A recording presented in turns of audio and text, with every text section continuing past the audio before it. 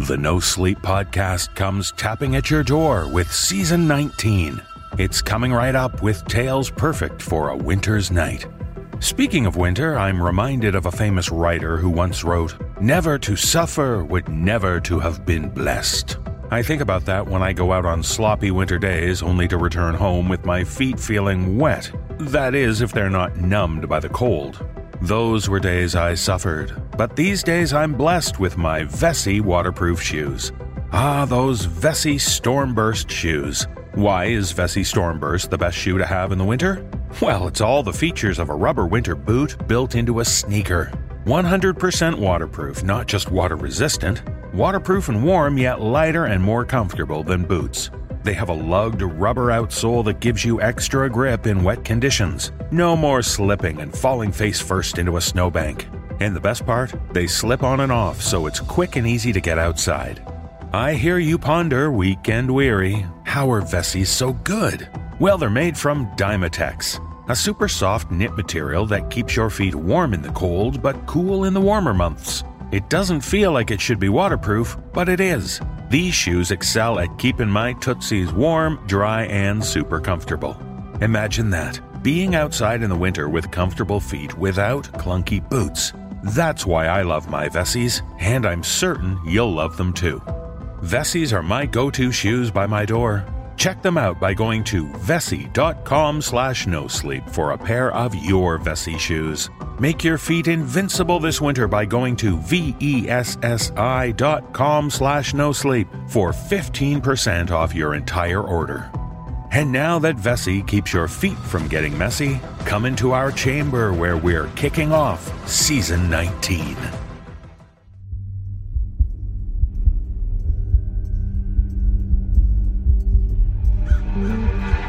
In the dark shadows of the Rue Morgue, to the rhythm of the stolen telltale heart, as the black cat swings upon the pendulum, and the cask offers its sherry deep and dry.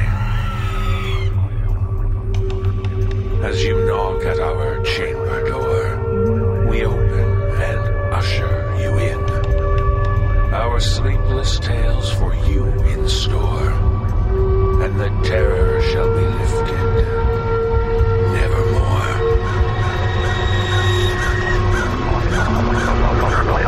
Brace yourself for the No Sleep podcast.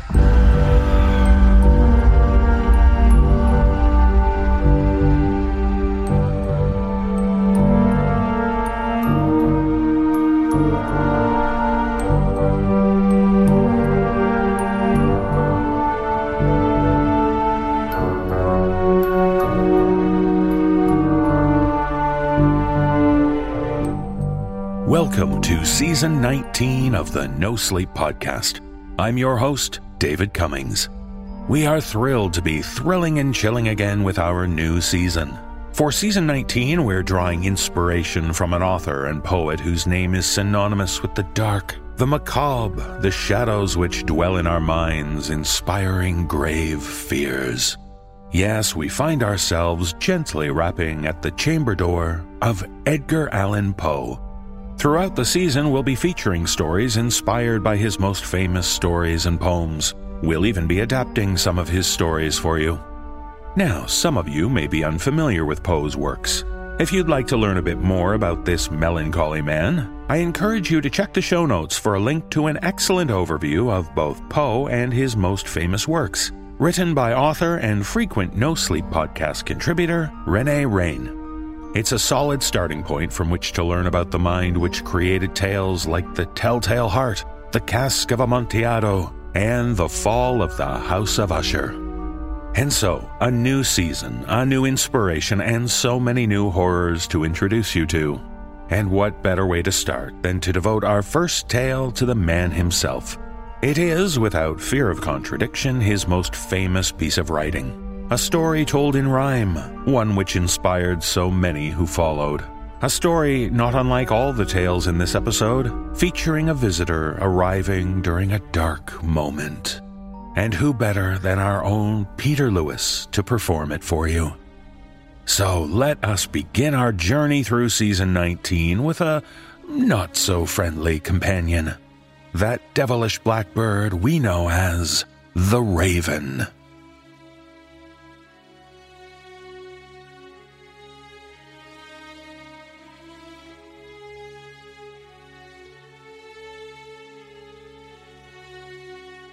Once upon a midnight dreary, while I pondered weak and weary over many a quaint and curious volume of forgotten lore, while I nodded, nearly napping, suddenly there came a tapping, as of someone gently rapping at my chamber door. "'Tis some visitor," I muttered, tapping at my chamber door, "only this, and nothing more." Ah, distinctly I remember it was in the bleak December, and each separate dying ember wrought its ghost upon the floor. Eagerly I wished the morrow. Vainly I had sought to borrow from my books surcease of sorrow. Sorrow for the lost Lenore, for the rare and radiant maiden whom the angels name Lenore, nameless, here, forevermore. And the silken, sad, uncertain rustling of each purple curtain thrilled me, filled me with fantastic terrors never felt before, so that now, to still the beating of my heart, I stood repeating, "'Tis some visitor entreating entrance at my chamber door, some late visitor entreating entrance at my chamber door, that it is, and nothing more." Presently my soul grew stronger, hesitating then no longer. "Sir," said I, "or madam, truly your forgiveness I implore. But the fact is, I was napping, and so gently you came rapping, and so faintly you came tapping at my chamber door, that I scarce was sure I heard you. Here I opened wide the door. Darkness there, and nothing more. Deep into that darkness peering, long I stood there, wondering, fearing, doubting, dreaming dreams no mortal ever dared to dream before. But the silence was unbroken, and the stillness gave no token, and the only word there spoken was the whispered word, 'Lenore?' This I whispered, and an echo murmured back the word, 'Lenore.' Merely this, and nothing more. Back into the chamber turning, all my soul within me burning. Soon again I heard a tapping, something louder than before. "Surely," said I, "surely that is something at my window lattice. Let me see, then, what thereat is, and this mystery explore. Let my heart be still a moment, and this mystery explore. 'Tis the wind, and nothing more." Open here I flung the shutter, when with many a flirt and flutter, in there stepped a stately raven of the saintly days of yore. Not the least obeisance made he, not a minute stopped or stayed he, but with mien of lord or lady perched above my chamber door, perched upon a bust of Pallas just above my chamber door, perched and sat, and nothing more. Then the ebony bird, beguiling my sad fancy into smiling by the grave and stern decorum of the countenance it wore. "Though thy crest be shorn and shaven, thou," I said, "art sure no craven, ghastly grim and ancient raven wandering from the nightly shore. Tell me what thy lordly name is on the night's Plutonian shore." Quoth the raven, "Nevermore." Much I marvelled, this ungainly fowl to hear discourse so plainly, though its answer little meaning, little relevancy bore. For we cannot help agreeing that no living human being ever yet was blessed with seeing bird above his chamber door, bird or beast upon the sculptured bust above his chambered door, with such a name as Nevermore. But the raven, sitting lonely on that placid bust, spoke only that one word, as if its soul in that one word he did outpour. Nothing farther then he uttered, not a feather then he fluttered, till I scarcely more than muttered, "Other friends have flown before. On the morrow he will leave me, as my hopes have flown before." Then the bird said, "Nevermore," startled at the stillness broken by reply so aptly spoken. "Doubtless," said I, "what it utters is its only stock and store, caught from some unhappy master whom unmerciful disaster followed fast and followed faster, till his songs one burden bore, till the dirges of his hope that melancholy burden bore, of never and nevermore. But the raven, still beguiling all my sad soul into smiling, straight I wheeled a cushioned seat in front of bird and bust and door. Then upon the velvet sinking, I betook myself to linking fancy unto fancy, thinking what this ominous bird of yore, what this grim, ungainly, ghastly, gaunt, and ominous bird of yore meant in croaking nevermore. This I sat engaged in guessing, but no syllable expressing to the fowl whose fiery eyes now burned into my bosom's core. This and more I sat divining, with my head at ease, reclining on the cushion's velvet lining that the lamplight gloated o'er. But whose velvet violet lining with the lamplight gloating o'er she shall press, nevermore. Then, methought, the air grew denser, perfumed from an unseen censer, swung by seraphim whose footfalls tinkled on the tufted floor. Wretch, I cried, thy God hath lent thee, by these angels he hath sent thee, respite, and nepenthe from thy memories of Lenore. Quaff, oh, quaff this kind nepenthe, and forget this lost Lenore. Quoth the raven, nevermore. Prophet, said I, thing of evil, prophet still, if bird or devil, whether tempter sent or whether tempest tossed thee here ashore, desolate yet all undaunted on this desert land, enchanted on this home by horror haunted, tell me truly, I implore, is there balm in Gilead? Tell me, I implore. Quoth the raven, nevermore. Prophet, said I, thing of evil, prophet still, if bird or devil, by that heaven that bends above us, by that God we both adore, tell this soul, with sorrow laden, if within the distant Aden it shall clasp a sainted maiden, whom the angels name Lenore. Clasp a rare and radiant maiden, whom the angels name Lenore. Quoth the raven, nevermore. Be that our sign of parting, bird or fiend, I shrieked, upstarting. Get thee back into the tempest and the night's Plutonian shore. Leave no black plume as token of that lie thy soul has spoken. Leave my loneliness unbroken. Quit the bust above my door. Take thy beak from out my heart, and take thy form from off my door. Quoth the raven, nevermore. And the raven, never flitting still, is sitting on the pallid bust of Pallas just above my chamber door, and his eyes have all the seeming of a demon's that is dreaming, and the lamplight o'er him streaming throws his shadows on the floor, and my soul from out that shadow that lies floating on the floor shall be lifted nevermore.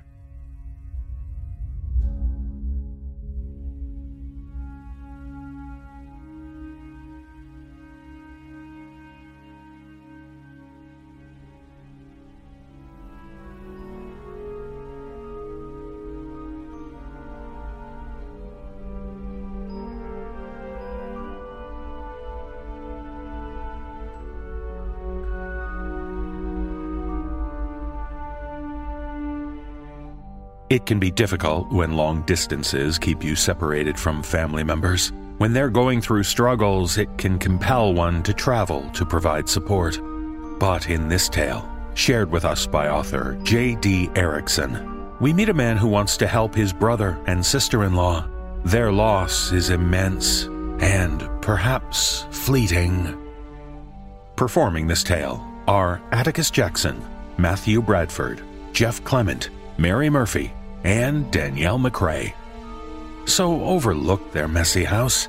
It's not easy to tidy up the mess, the clutter, and a pair of old shoes.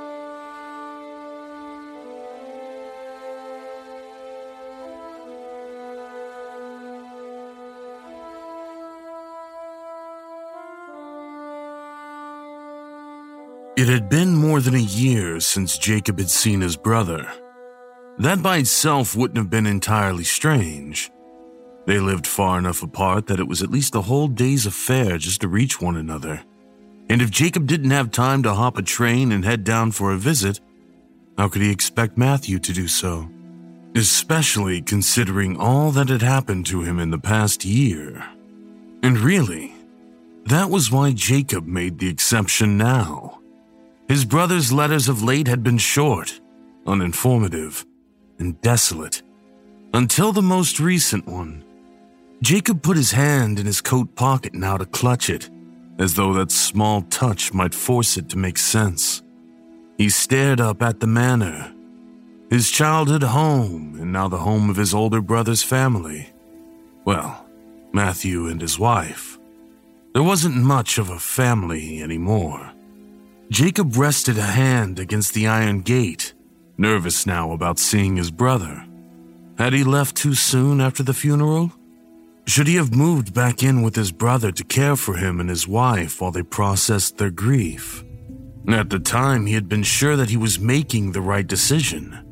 Their grief was wide and deep, and it seemed to him that they craved privacy to deal with their loss. Or maybe he had just been afraid of being swallowed whole.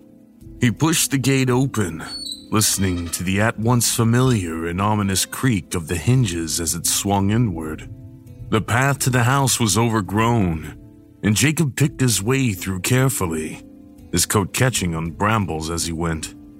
The house stood tall, dark empty windows glaring down at him, and walls covered with ivy. Jacob couldn't blame his brother for not receiving visitors, but it really was inexcusable to let the house go to seed like this. The steps to the great doorway creaked beneath his feet, and Jacob had half a thought that they would break and his foot would slide down into the wet mouth of wood where he would be forced to wait for his brother to come to him. He hurried up the last few steps to the door and was ashamed at the relief he felt at being on the study porch. It was his own house. It shouldn't seem half so strange, no matter how long he had been away. He knocked on the door with his fist, bypassing the iron knocker with its lion's head. He'd always hoped his brother would get rid of that. It had terrified them both as children. There was silence inside the house. His brother was home, wasn't he? To Jacob's knowledge, and the opinion of the townspeople he'd stayed with after his late train, neither Matthew nor Elsa had left their estate for months. The innkeeper had said that every other week one of the local boys would bring up food for them and leave it on the porch, and collect his payment from the week before. Jacob had asked if anyone had even seen his brother then, and the innkeeper had told him no, that his brother kept to himself now. It had made Jacob's heart seize with something like fear. How could he have abandoned his brother like this? Was his own life in the city really so important? His work as a law clerk seemed suddenly insignificant next to the thought that his brother had been going mad with grief and too afraid or ashamed to ask for help. Jacob took hold of the iron knocker, fingers sliding against the lion's teeth, and knocked hard. After what seemed a long moment, there were footsteps on the other side of the door, and then it opened. Jacob had expected to see Sebastian, his brother's butler since he had turned 18 and inherited the property. But instead it was Matthew himself who opened the door. His brother's face was worn with lines and a deep scowl, his hair uncombed and loose around his face.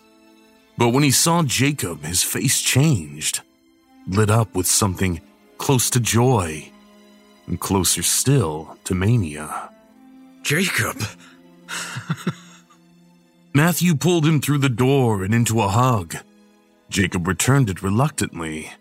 His brother smelled as though he hadn't bathed all that recently, and his fingers dug painfully into Jacob's back. Jacob pulled out of the hug. Matthew, He hesitated. Should he say he was worried for his brother? He pulled on a smile. I'm sorry it's been so long. I've been so busy. I thought it was high time for a visit. Yes. I never thought you would come, but I'm glad. Please, let me get your coat, brother. Jacob let Matthew pull his coat off with twitching fingers. No Sebastian. Matthew paused, leaving Jacob's arms tangled in the end of his coat behind him. No more. We had to let him go. Oh, why? Jacob was sure he failed to conceal his surprise. Why? Because he was caught stealing our things, is why. Jacob frowned. Sebastian wouldn't. He couldn't. Not the sweet, dark-eyed man Jacob knew. Still, he hadn't been there. He couldn't know for sure. Oh, a shame. Yes. Matthew tugged the coat down, freeing Jacob's hands, and hung it on the old coat rack that used to be their father's. Tea? No, please. Elsa, dear? Jacob glanced around the house. The front room was bare and dusty. His brother's coat and mantle covered in a fine layer of gray, and his sister-in-law's shawl hung tattered beside it. There were several pairs of shoes lined up on the old shelves by the door. He recognized his brother's favorite style, those black old shoes in the same fashion their father had favored, and Elsa's heels and boots in their eccentric and no doubt expensive style. Her boots were at least a year out of fashion, Jacob noted. Elsa would never stand for that, or at least, she wouldn't before. And last but not least, there was a pair of shoes much smaller than the rest. The boy's shoes. Well worn and muddy. Jacob stared for a moment. Then the sound of his sister-in-law on the stairs made him look away. Elsa was dressed in bright yellow, her hair half done up as though she'd given up partway through, or someone had pulled it loose. Jacob frowned. Last he had seen her, she had still been in black mourning dress. Even now, she should be in half mourning, some gray or subdued color at least. It had not even been a full year. But this bright and faded yellow was like old sunlight, and it was too much. Elsa hurried down the stairs. She pulled Jacob in a hug, through which he remained stiff. Elsa was never one for affection. Elsa, dear, my brother would like some tea. At once. She kissed Jacob on the cheek and hurried through to the kitchen. Have you no staff at all? We don't need them. I never realized how easy it would be. We do it ourselves, Jacob. We don't need their eyes and their wagging tongues. Jacob turned away from his brother for a moment, unable to meet his eyes. There was an almost feverish intensity to Matthew's gaze, and it unnerved him. Come, we'll get you settled. Matthew ushered him through to the parlor. It remained largely unchanged from the last time Jacob had seen it. The same old chairs sat at the edge of the familiar arabesque rug. Its pattern now faded and marked where the chair legs had worn holes in the fabric. And there was the same old curtain, thick and embroidered with red flowers, hanging heavy across the window. Matthew pulled the curtain aside, dust motes spinning in the air as he allowed the white clouded light to illuminate the room. This room, too, was dusty in spots. The fireplace was ashy and dark. Candles on the mantelpiece half melted and unchanged. There was a book open on one side table, pages moth-eaten and heavy with dust. On the far table sat a small tray of white cookies, and it took a moment for Jacob to realize they were white with mold. The mirror over the fireplace was covered with an old and worn sheet, the odd glint catching in the cold daylight. And there by the far window, a set of old letter blocks, paused mid-play. Jacob was fairly certain those were not there for the wake. Why would they be? Elsa or Matthew must have taken them out. Must have wanted to touch his things. The blocks were clean, the only object in the room that looked as though they had been treated with care. Matthew struck at the old cushions of the chairs, causing dust to billow up and catch in the natural light. You must forgive us. We don't use the chairs so much. Jacob hummed an acknowledgement, keeping his back to his brother. How could Matthew and Elsa live like this? It was disgusting. Matthew placed a hand on his back and Jacob nearly jumped. His brother gave him an apologetic smile and pointed him towards a seat. Jacob sat stiffly. He would no doubt need to have his suit cleaned after this. It really is wonderful to see you. It's been a long time. Yes, well, the people in Bankhead say you don't come down and you haven't hosted anyone.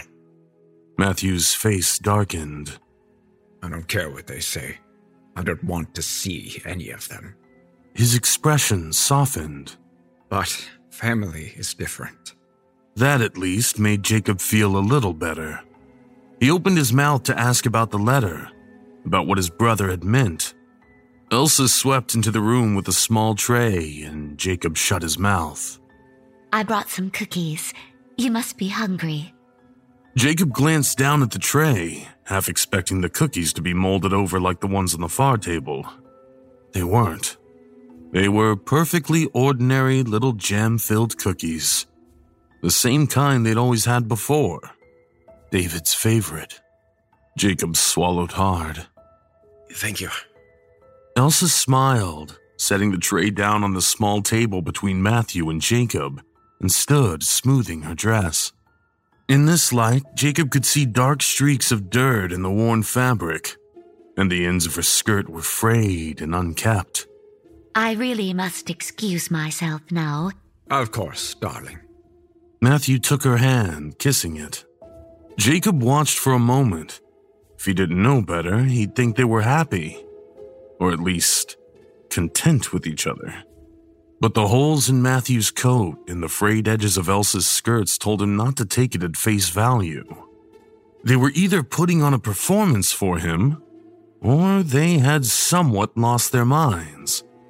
Jacob was inclined to think it was the latter. Elsa backed out of the room with a small curtsy and hurried back up the stairs to return to God knew what. So, how have you been?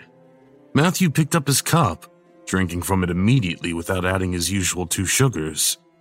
Jacob hesitated, picking up his own cup carefully by the handle. Well enough, I suppose. Busy. Yes, that's the city for you. And you still work with Michelson? Yes. Jacob raised the cup to his lips. The tea was cold and greasy against his tongue. He grimaced into the cup, setting it down. Across from him, Matthew took another sip. Courting any ladies yet? Jacob hesitated. Well, no. He wasn't here to discuss his own prospects in any case, but it certainly wouldn't do to tell his brother he'd been romancing Michelson the Younger for the past several months. It wouldn't help things at the moment. We'd always hoped you'd give David someone to play with. Matthew popped one of the cookies into his mouth. Jacob frowned. For the better part of almost a year, none of Matthew's letters had mentioned David at all. He had been the absent subject at the heart of things, and Jacob had obliged his brother in avoiding it. Until, quite suddenly, Matthew's most recent letter had carried on about David at great length. Yes. It made him uneasy to hear Matthew speak so casually about David after such a long silence on the matter. He swallowed thickly. Perhaps when I'm not so married to my work. Matthew obliged him with a smile. But you, Matthew, how are you? Jacob shifted forward slightly in the old chair. Me? Matthew looked slightly confused. I'm wonderful. Why shouldn't I be? Jacob opened his mouth and then closed it. He burned to ask about the letter, conscious of its weight in his pocket. And why not? It was why he was here, after all. Let Matthew know he was concerned for him. They were brothers, after all. Your letter, I found it confusing. Matthew shrugged at him. Why? Jacob paused. How could he put it into words? That Matthew's letters had gone from the depressing breakdown of a life after loss to single-line updates that barely revealed any detail. Until finally, after 3 months' silence, a long and exuberant account that was almost what it used to be before the accident. It had been upsetting, to say the least, and Jacob had spent the better part of the night going through the letter again and again, looking for some sign his brother was joking, or that this letter was old and had somehow been very lately delivered. But he'd known it wasn't. He'd gotten on the train the very next morning. No, you can't be serious. In your letter you said that... He dropped his voice involuntarily. David was back. Yes. Matthew's eyes were wide. It was a miracle. And who am I to question a miracle, Jacob? Matthew. It had a pleading edge he hadn't intended. These things don't happen. Your letter, it read like madness. And so it was. But David is back. He's playing upstairs in his room as we speak. He went horseback riding only last week, like he used to. He's getting to be so big. Just stop it. Jacob jerked away from his brother. He isn't back, Matthew. People don't come back. You're not well. Matthew went still, considering him a moment. What do you know? You haven't been there. You didn't see him come home, muddy from playing in the rain. You weren't there. No, I wasn't. But I should have been. Matthew, I'm sorry. Matthew leaned back, looking somewhat satisfied. I suppose you want to see him.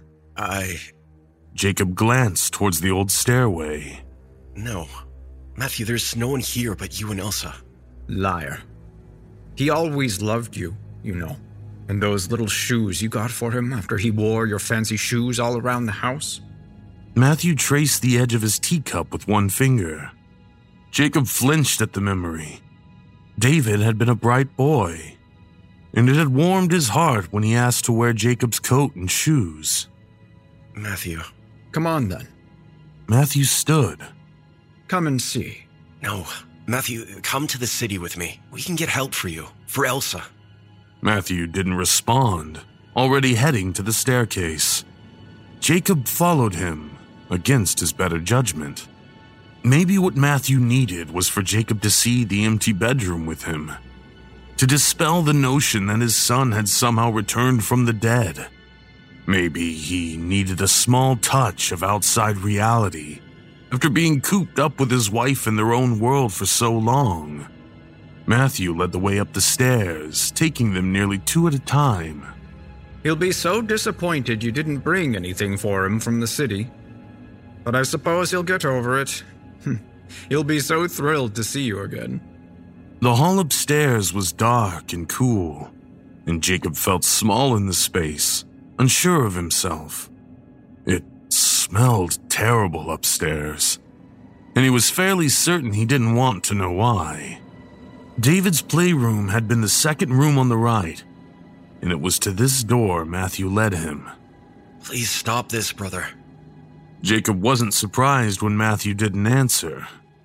Matthew knocked softly on the door. Elsa, dear, I've brought Uncle Jake to play with David. Elsa opened the door a moment later, cheeks flushed. There was a new tear in her skirt. He's a little tyrant today. I think we spoil him. He deserves to be spoiled. Matthew pushed the door open further. Inside the room, Jacob could see it was exactly how it had been left before. Toys littered the floor, and the old rocking horse that had been in the family for generations had been pulled to the center of the room, where David liked to play on it. Elsa slid out of the room, and Jacob took half a step forward.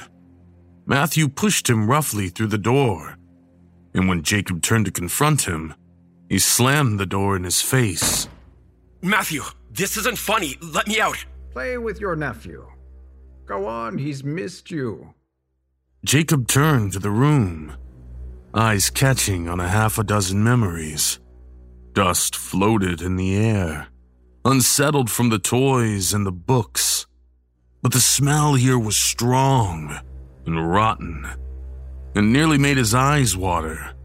He was afraid to look, afraid of what his brother might have done or might have meant. He leaned heavily against the door. In the far corner of the room was the rocking chair where Jacob had been held as a boy, as his mother read to him, and where he had seen Elsa hold David, and where he himself had held the boy on his lap and read to him. In the slowly shifting chair was a boy, or what had been a boy. It was dark, like the ground it had been buried in, and carefully redressed into one of David's brightly colored outfits. There was a great hole in the skull, and Jacob flinched. He had never seen the body. He hadn't wanted to, knowing what had happened with the carriage. Oh, God. It slipped from his mouth involuntarily. Matthew, what have you done? We prayed for him to come home, that's all. We were desperate. We kept his things the way he wanted. We were waiting. You dug up your own son. Jacob squeezed his eyes shut. Matthew, how could you? To violate his own son's grave and dress his body up like some plaything. It was sick. His brother needed help. I did nothing. For the first time, he sounded angry. I did nothing but pray. And my prayers were answered. Please let me out of here. Come back to the city with me. You can bring David. He always wanted to see the office where I worked. We can go together. No. David doesn't want to leave here. Not again. Matthew, he's dead. Jacob turned to face the door, shoving against it as hard as he could. Matthew had always been larger and stronger than him, and even now, wasted as he was, he kept the door firmly shut. Matthew! Jacob paused. Behind him, something moved.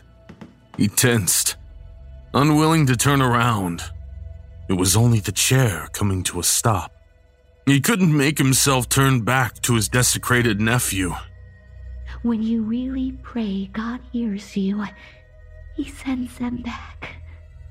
Jacob thumped his head against the door. Please. There was a scratching sound behind him, and something cold crept up his spine. Soft, shallow breathing. A light step. Just look at him. You'll see. Jacob stared at the door ahead of him. Uncle? It was soft and curious. David's voice. No. Did you bring me anything? Jacob's heart seized. It sounded so much like David, though it was small and a little hollow. But how? And how could he not turn to his nephew and take him in his arms? He wanted to, more than anything, but he could not make his body move. He had seen it, that empty corpse in the chair, and the thought of that dead thing moving around made him sick. He was sure that was what he would see if he turned. The thought wouldn't leave him. What Matthew had done, whatever this was, it was unnatural. Matthew, what did you do? I have done nothing but love my son. We deserved to have him back. Matthew, this thing isn't your son. Jacob twisted the handle of the door uselessly. David is gone. Or maybe you aren't my brother. Jacob recoiled. Matthew! This was madness. He should have read it in his brother's eyes and left while he still had the chance. Something touched his leg. Thin fingers curling into his trousers.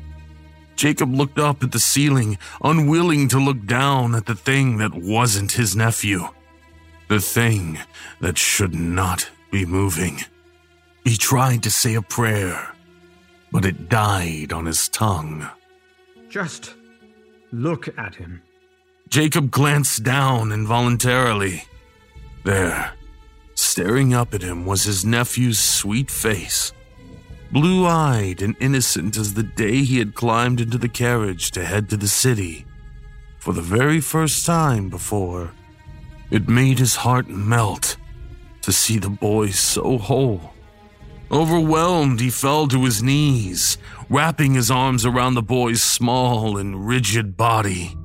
It would be so nice to believe it was David, that he had a second chance at life. And why couldn't it be so? Something sharp slid hard against his ribs, and Jacob felt strangely lightheaded. He stuttered a breath against David's blonde hair, shocked at the sudden pain and the strange weight in his chest. For an instant, he had the unformed thought that if he had to pay with his life so that David could have a second chance, then he would do it. But it did not feel like a miracle when his blood ran down his leg. It felt like something small and twisted and malicious. Jacob tried to stand, but his legs were weak. He let himself fall to the floor, watching David skip to his rocking horse. As Jacob's eyes unfocused, it seemed to him that David was that wretched body once more, rotting hands tugging on the neck of the wooden horse. He watched his nephew play while the world slowly went dark. Something had certainly answered his brother's prayers.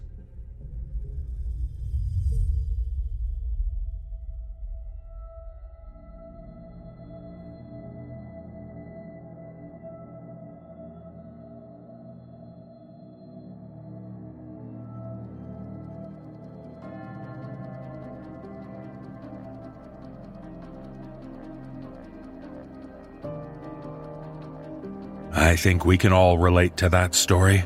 No, not so much about reanimated corpses and all that, but dealing with mess and clutter all around you. Things left undone. And if you run your own online business, let ShipStation help you clean up. Like cleaning up all those unfulfilled orders. Did you know that shipping costs are the #1 cause of abandoned carts? Have you ever left a cart full of items in an online store because the shipping was too expensive?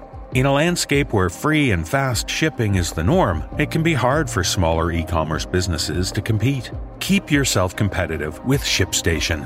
When you use ShipStation, you can lower shipping costs, make returns easy, and keep your customers happy. And with all the time you save from automating your shipping tasks, you can keep your business growing all year long. ShipStation works with all your favorite places to sell online, including Amazon, eBay, Etsy, Shopify, and more.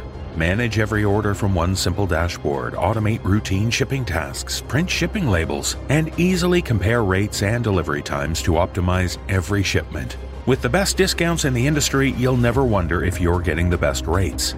And get this, you can get up to 86% off USPS and UPS rates. Keep growing your business all year long with ShipStation. Use promo code NoSleep today at ShipStation.com to sign up for your free 60-day trial.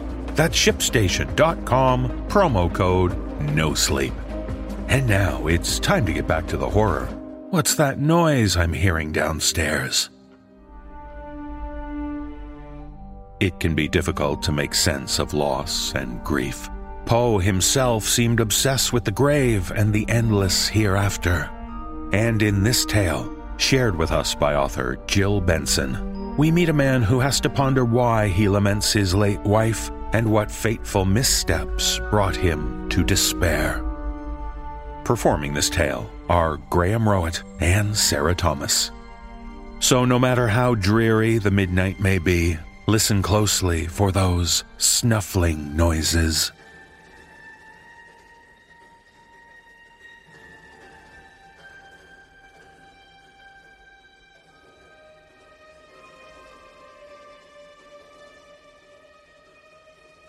I buried my wife yesterday. Funny, I hardly remember the funeral. Only a handful of people at the graveside service. Myself, old Doc Edmonds and his family, Emma's sister and her son, a few folks from town. It's all a blur. I guess that's the grief. We'd been married less than a year. Now she's dead.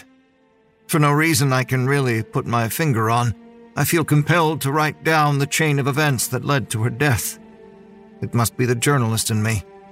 Or maybe that has nothing to do with it, really, and I just need to. For my own sanity. We'd moved into the old farmhouse only a couple of months ago.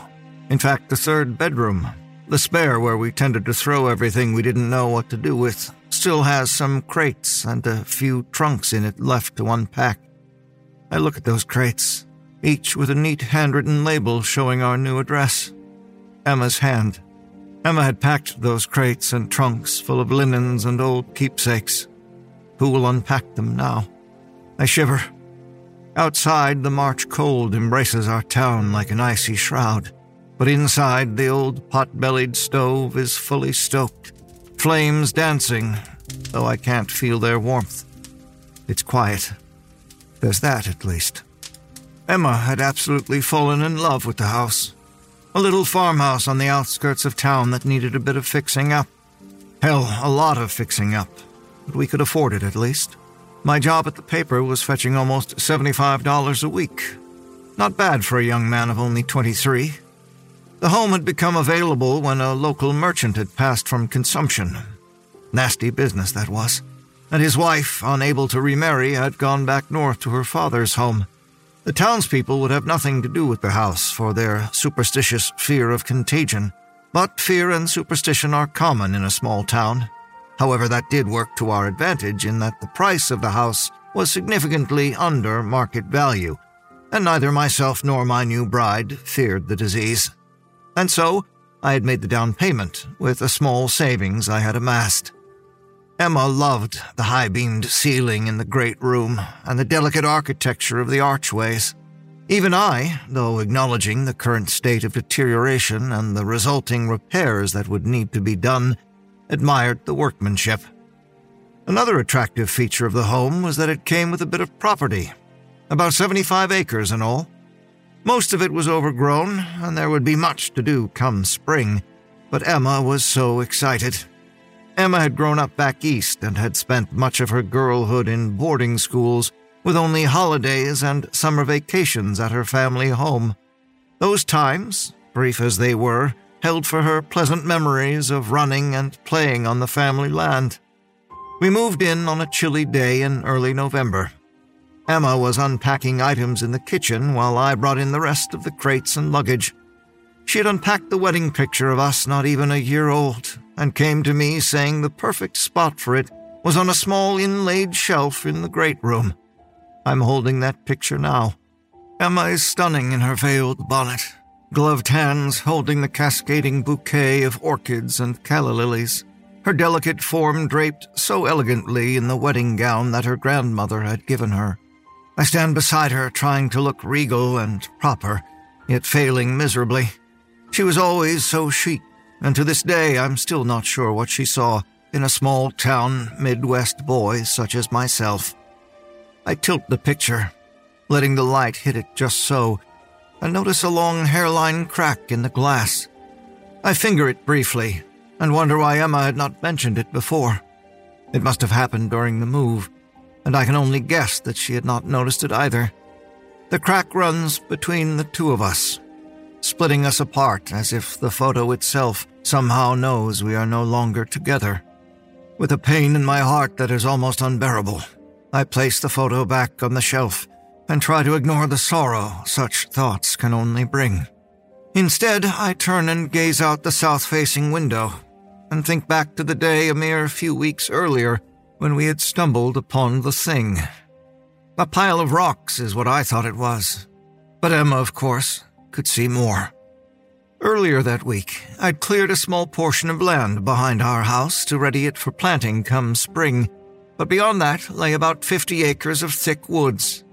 A trail runs through part of those woods, though it is dense and overgrown, making it easy to lose your way. It had probably been a bit reckless of us to explore, but Emma was always an adventurer. Although temperatures this time of year are usually in the 30s or 40s, we'd had a brief warm spell, and Emma had decided we would take advantage of the pleasant morning and explore the grounds and surrounding woods. We'd walked the trail, carefully stepping over fallen branches and around deadfalls, but enjoying the outdoors, for about an hour, before I commented to Emma that we should head back. We had briefly lost our way twice, and I thought it best we not push our luck. We were about to do just that when Emma saw it. She always had eyes like a hawk. A lump forms in my throat now, and I'm almost crying again. But I swallow and fall back into the memory.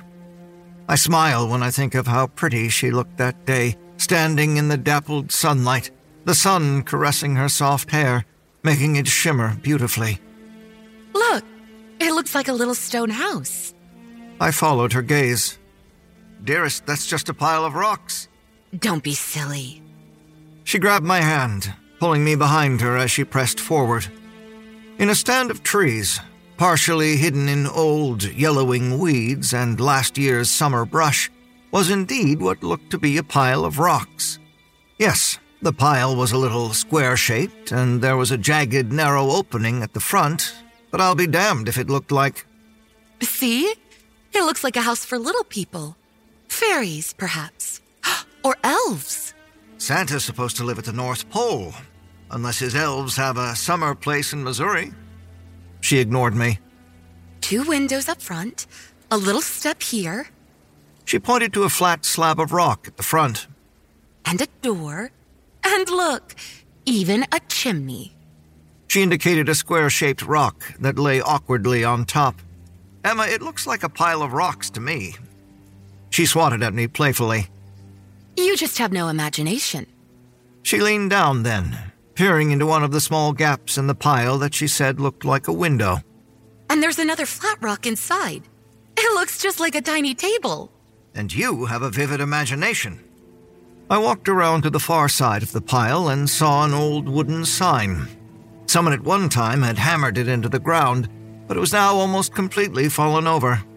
I picked up the wood post, noticed it was infested with termites, and dropped it immediately, absently wiping my hand against my jacket. I found myself gazing at the sign that now lay on the ground and silently read the faded words. Then we both heard it. A loud crack, as if someone had stepped on a large branch behind us. Emma cried out in surprise, and we turned around guiltily, as if we'd been caught doing a little more in the woods besides staring at a bunch of rocks. But there was no one there. After a moment, Emma looked back at me, her eyes bright.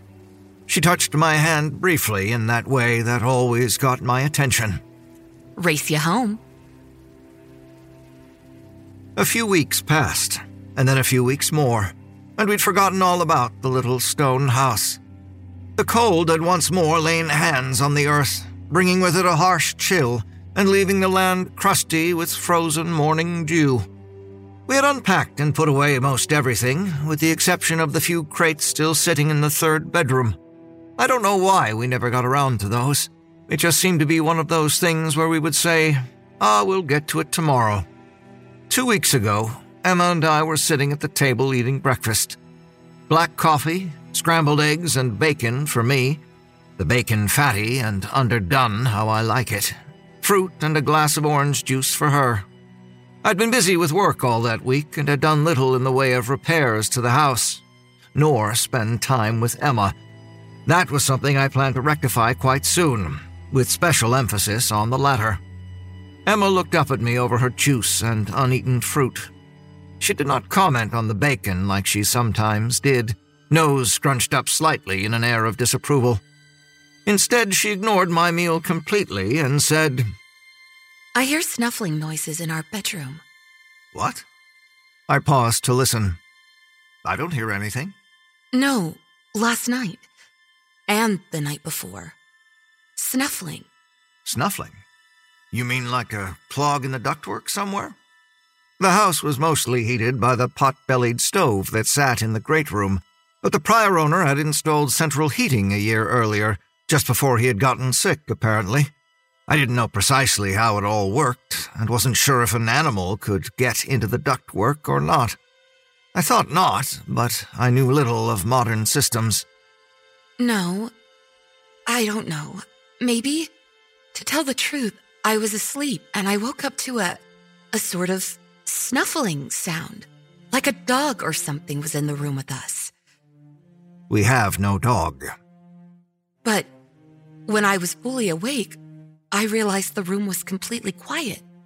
I thought maybe I had dreamt it, but then again... Well, I said, glancing at my watch. I was running late. I didn't hear anything. It must have been a dream, don't you think? She frowned.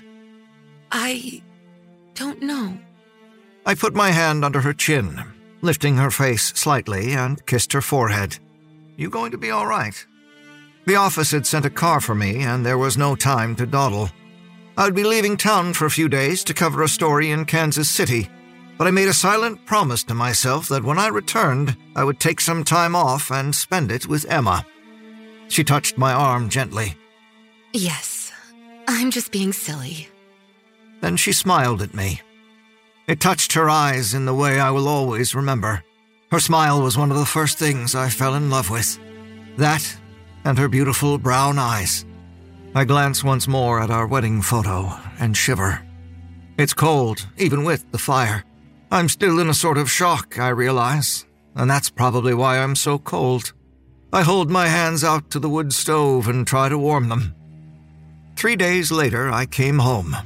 It was late, well past midnight, yet Emma rushed out onto the cold porch to greet me and wrapped her arms around me. We'd missed each other, of course, but I lifted her face to mine, kissed her lips, and noticed dark circles under her eyes. Emma, you've not been sleeping. Are you all right? She smiled wanly. I'm fine. I just missed you, that's all. She was not telling the truth. I guided her inside, and we sat for a while in each other's arms. Tell me, what is it? She slowly shook her head, then chuckled slightly. It was a disconcerting chuckle, and it frightened me in a vague and unformed way. Emma? She looked up and met my gaze. I'm hearing things go bump in the night. Time. It's as weightless as a feather. It floats by with such stealth, then pounces at your most fragile moment as if to say, look at me. I'm your life passing by 1 second at a time and you don't even notice. When you're happy and life is good, time floats past like a child's balloon. But when things go bad, hell, when your whole world suddenly gets torn apart, time is vicious and ruthless. It stops still, then grabs you by the neck and shakes you mercilessly, as if to throttle the life out of you. And the world as you've always known it no longer exists. I checked the old grandfather clock in the corner. The hands haven't moved. It's as if they've been glued onto the face. I sigh deeply. It's the grief, I know, but I find I can hardly remember the last few days at all. I rub a shaky hand across my brow and think I might be coming down with something. Brief thoughts of TB enter my mind, but that's nonsense, of course. Emma's death has thrown me into a tailspin. I'm spiraling downward, falling fast towards the earth, breathless because there's no air. But I never seem to hit the ground. I thought back to what she'd told me that morning at breakfast. Snuffling noises. She'd woken up in darkness. I'd lain beside her, but never heard a thing. Then it had happened again when I was out of town. And then, she told me as we sat together on the sofa in each other's arms, again. She said, Snuffling noises. That's the only way I can think to describe it. It was dark and I could just make out the furniture in our bedroom. I saw only shadows, which I knew to be simply the armoire against the far wall and the small sewing machine next to it, the chest of drawers, the rocking chair in the corner. There was only that sound. I knew I wasn't dreaming, and I was so afraid. The snuffling turned into a sort of low grunting noise, like I imagine large pigs might make when they're eating. Only this sound was crafty, somehow. I know that doesn't make sense. I lay there, moveless in the dark, truly paralyzed. I swear, I could not move an inch to save my life. She laughed slightly. It was a nervous laugh, and I pulled her closer to me. The room was cold. You know how cold that upstairs bedroom gets, especially at night. But my body was warm. I could feel precipitation running along my neck, down the sides of my face. I could only lay there, listening to that snuffling. Then I felt a sort of tugging at the far end of the bed. Just the slightest bit, like something was pulling itself up by the bed covers. I squeezed my eyes shut, and after that moment, I could feel the weight of it on the bed as it moved closer towards me, and all the while, making that sound, snuffling and grunting low in its throat. I tried to scream, but couldn't, and I refused to open my eyes. I knew if I opened my eyes and saw whatever was making those wet, snuffling noises, it would drive me insane. Then I heard a voice, your voice, calling to me from downstairs, and I thought, thank God you've come home early. I could no longer hear those wet, snuffling sounds, and the movement in the bed stopped. There was only your voice calling. Emma? Emma? I opened my eyes. I saw nothing in the room with me, but I still felt as though it were there. It's hard to explain exactly. It was just a feeling, you know? Anyway, I found I could move again. The paralysis, or whatever it had been, was gone. I scrambled out of the bed and tripped over the footstool, the one we keep at the end of the bed, and sent it skittering across the room. I flung our bedroom door open and leaped into the hall. I was halfway down the stairs when I saw you, and God, dear sweet Jesus, you were lying at the bottom of the stairs. Your face was horrible, contorted, the left side of your head bruised and bloodied, and in that moment, I felt sure something had happened to you in Kansas City, and you were dead. Emma, I'm fine. You see I'm fine. You don't need to tell me all this. You shouldn't... Yes, I do. Please, I need to tell it. I need to tell you everything. Because if I'm going mad, you need to know. We both need to know. I started to protest. Of course she wasn't mad. She was my beautiful wife. Then I saw the cold look of determination in her eyes, and a queer sort of raw fear, and I thought, okay, tell it if you need to, and together we'll figure this out. I squeezed her hand. She squeezed back and then looked away, lost once more in the memory. I knew you were away, but it was so real. You can't imagine seeing you at the bottom of the stairs like that. I was suddenly dizzy, and for one terrifying moment, I thought I was going to tumble down those stairs. I could see myself falling, going down end over end like some rag doll. And I imagined I would land on my husband's corpse, unable to move, my neck broken, and I would remain there until death finally came for me. I gasped, squeezing my wife's hand. Emma, what a dreadful thought. Yes, it was. But I did not fall down the stairs. Instead, I fainted. When I woke, I was in bed again. I lay there for several moments, unsure what to do. Finally, I sat up and looked around me. It was early dawn, and I could hear birds just beginning their morning singing outside the window.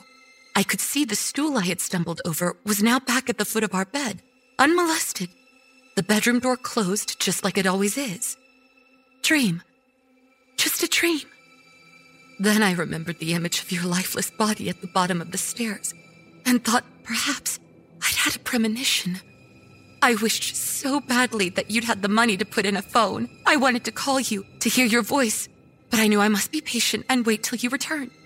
My thoughts then turned once more to the snuffling noises I'd heard, and the thing I felt sure must have been in the room with me. Yet, I paused, thinking there had to be a logical explanation for all of this. Here I was, alone in a strange place, and I had to admit that so many of the night sounds here are foreign to me. Instead of traffic or honking horns and the sounds of neighborhood music, we have cicadas and crickets and owls. Even the wind rustling through the trees at night is not something I'm accustomed to, as you well know. Still, I felt sure something had been in the room with me. I swung my legs over the side of the bed and, for one terrible moment, I was sure whatever it was under the bed, and it would reach out its slimy, putrid hand and grab my ankle. Stop it, I told myself. Calmly, I picked up a glass of water from the night table and began to drink. I closed my eyes, letting the cool water flow down my throat, and as my bare feet gently rested on the floor, I resisted any thought that something awful might be hiding under the bed.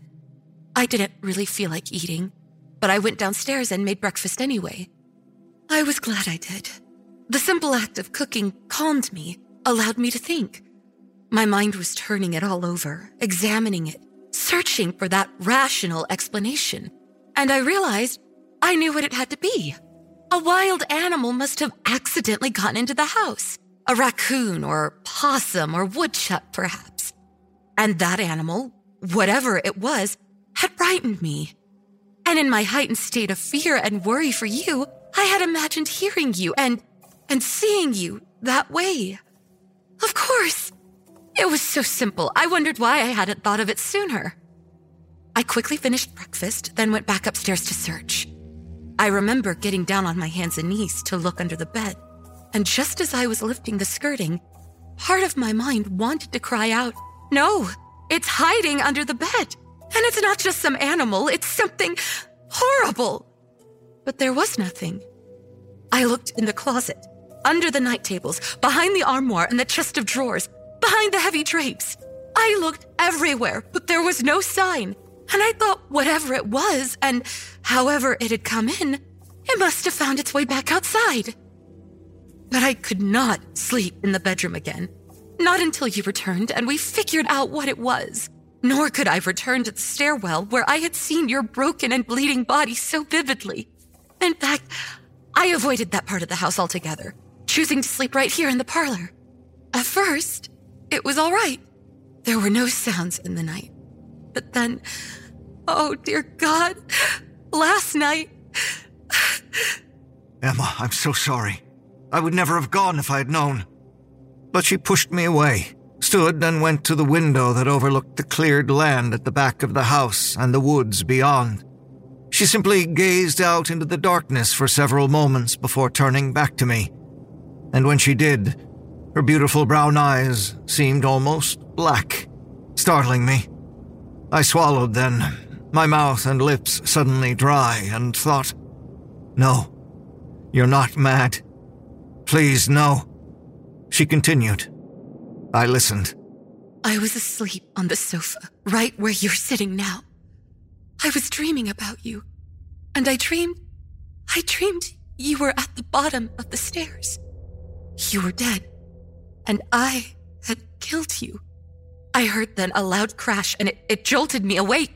I felt certain the grandfather clock had somehow tumbled from its place in the corner. The crash was that jarring, but it stood firm and sturdy as ever. I pinched myself to be certain, but I knew I was awake. I knew it. I sat there for several moments, and then heard quite distinctly the door to our upstairs bedroom open. You know how it sounds, the way it creaks, especially when you're trying to push it open slowly. And then a soft patter of footsteps, bare feet, running down the stairs. I reached over and snapped on the lamp. And as I sat there, looking at the closed door to the hallway and the stairs beyond, I knew that whatever had come down those stairs was now on the other side of that door. And then I heard movement against the door. Rubbing sounds, scratching sounds, as if whatever was on the other side needed to learn how to open the door. After a moment, it stopped, and there was only silence. I could hear the ticking of the grandfather clock and the loud thumping of my heart. Then the handle turned, and the door opened, and it was you, standing in the doorway. It was you. and you opened your mouth, and dirt and worms and old leaves fell out, and you began to chant, "Feed it, feed it. We have to feed it, feed it, feed it, have to." I opened my eyes and it was morning, just like that, and I was alone. She paused in her story, and I remained seated, immobile, and dare I admit it, frightened myself. Yet her story was simply unbelievable. I spoke to her then, my words sensible, my voice neutral. Well, there you see. It was just a nightmare after all. Indeed, a terrible one, the worst I've ever heard, but still. No, it wasn't. Whatever it is, it wants me to think it was a nightmare. Don't you see? It wants to hurt us. And it wants me to hurt you. Of course, it had to have been a nightmare. There was no other explanation. That night, I finally persuaded her to sleep in the bedroom with me. I assured her that now that I was home, she would be safe, and if there was something in the house, I indulged her only a little, well, I would be there to protect her. And whatever stress or worry that might be causing this, if she had the nightmare again, I would be there to wake her. We slept together in the bedroom. We left the light on, for Emma's sake more than my own, and I held her tightly to me. After a while, I dozed. Then, in the middle of the night, I was jolted awake. I think it was the lights, really, the bedroom lights.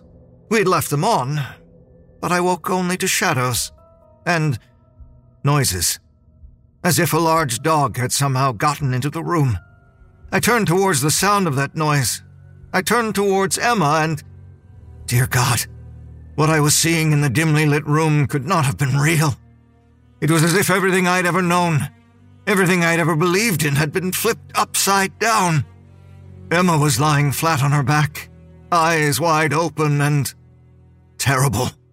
Those beautiful brown eyes I'd always known and loved were now large, black, gaping things, bulging as if they might burst from their sockets at any moment. And something was sitting on her chest. Something unimaginable. Whatever it was, it just wanted to eat. I don't know how I knew that, but I did. It wanted to eat. I reached out to grab the hideous thing, to, I don't know, punch it away, I guess. Something. But I could not move. I could only watch as the thing crouched on her chest. And I realized then that it was squeezing the breath out of her. It was trying to kill her. Perhaps because she would not do what it wanted her to do. Or, I considered, perhaps it was because we had not done what we should have done.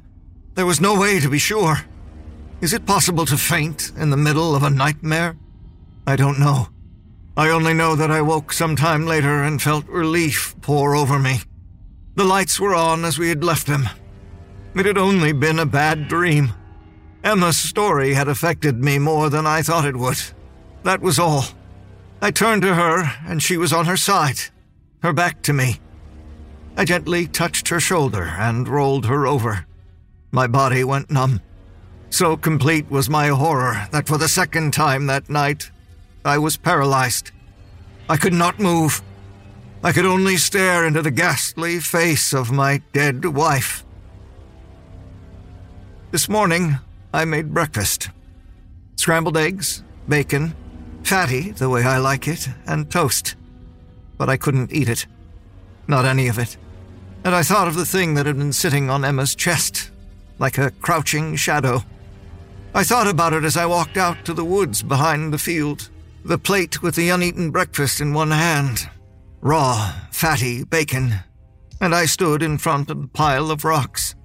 And looking at it, I realized Emma had been right. It really was like a little stone house. I set the tin plate on the ground and began removing a few rocks that had fallen and covered the opening. Soon I found myself gazing into the tiny gap. I thought if I really let my imagination run loose for just a moment, I could visualize that the flat stone that lay in the center of that small enclosure really could be a miniature table. or an altar, a stone altar, in the March cold. I crouched down and slid the plate through the narrow opening. I'm not sure why I did it, but I think it was the sign, really. That old, termite-infested sign, and some vague, indistinct hope. For a happy home, feed the troll. I recalled an old story my grandmother had once told me, something the old-timers used to say. Build a stone house for the troll. Feed it each winter, and it will protect you and your home. Don't feed it, and it will come into your house and take the thing that is most precious to you. Tonight, I lay on the parlor sofa with the light on. I tried sleeping in our bedroom, but I woke up in the middle of the night from some horrible, half-remembered nightmare, sliding the plate of food through that slot in the pile of rocks. And a hand, small and dirty, but strong, reaches out and grabs me by the wrist. And I think, too late. I'm too late. A nightmare. Only a nightmare. I try to shake the dream, but even now, with all the lights on, I can't sleep. I look down at my hands. The dirt still caked between my fingers and underneath my nails from that awful troll house. And something else. There's a dirty smudge around my wrist. The smudge is small, with distinct little streaks, as if made by tiny fingers. And I find that I've never been more terrified in my entire life. Upstairs, coming from our bedroom, I hear snuffling noises.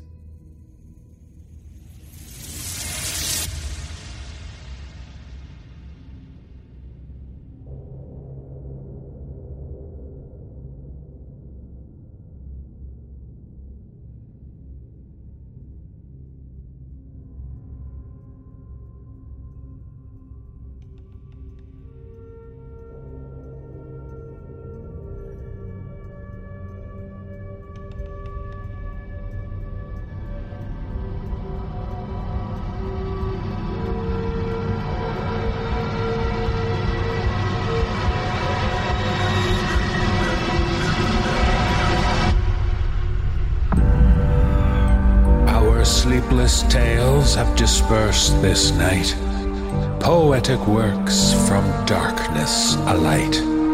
We leave you with this, a question on a theme. Is all that we see or seem but a dream within a dream? The NoSleep podcast is presented by Creative Reason Media. The musical score was composed by Brandon Boone. Our production team is Phil Michalski, Jeff Clement, and Jesse Cornett. Our creative content manager is Ollie White. Our editor-in-chief is Jessica McAvoy.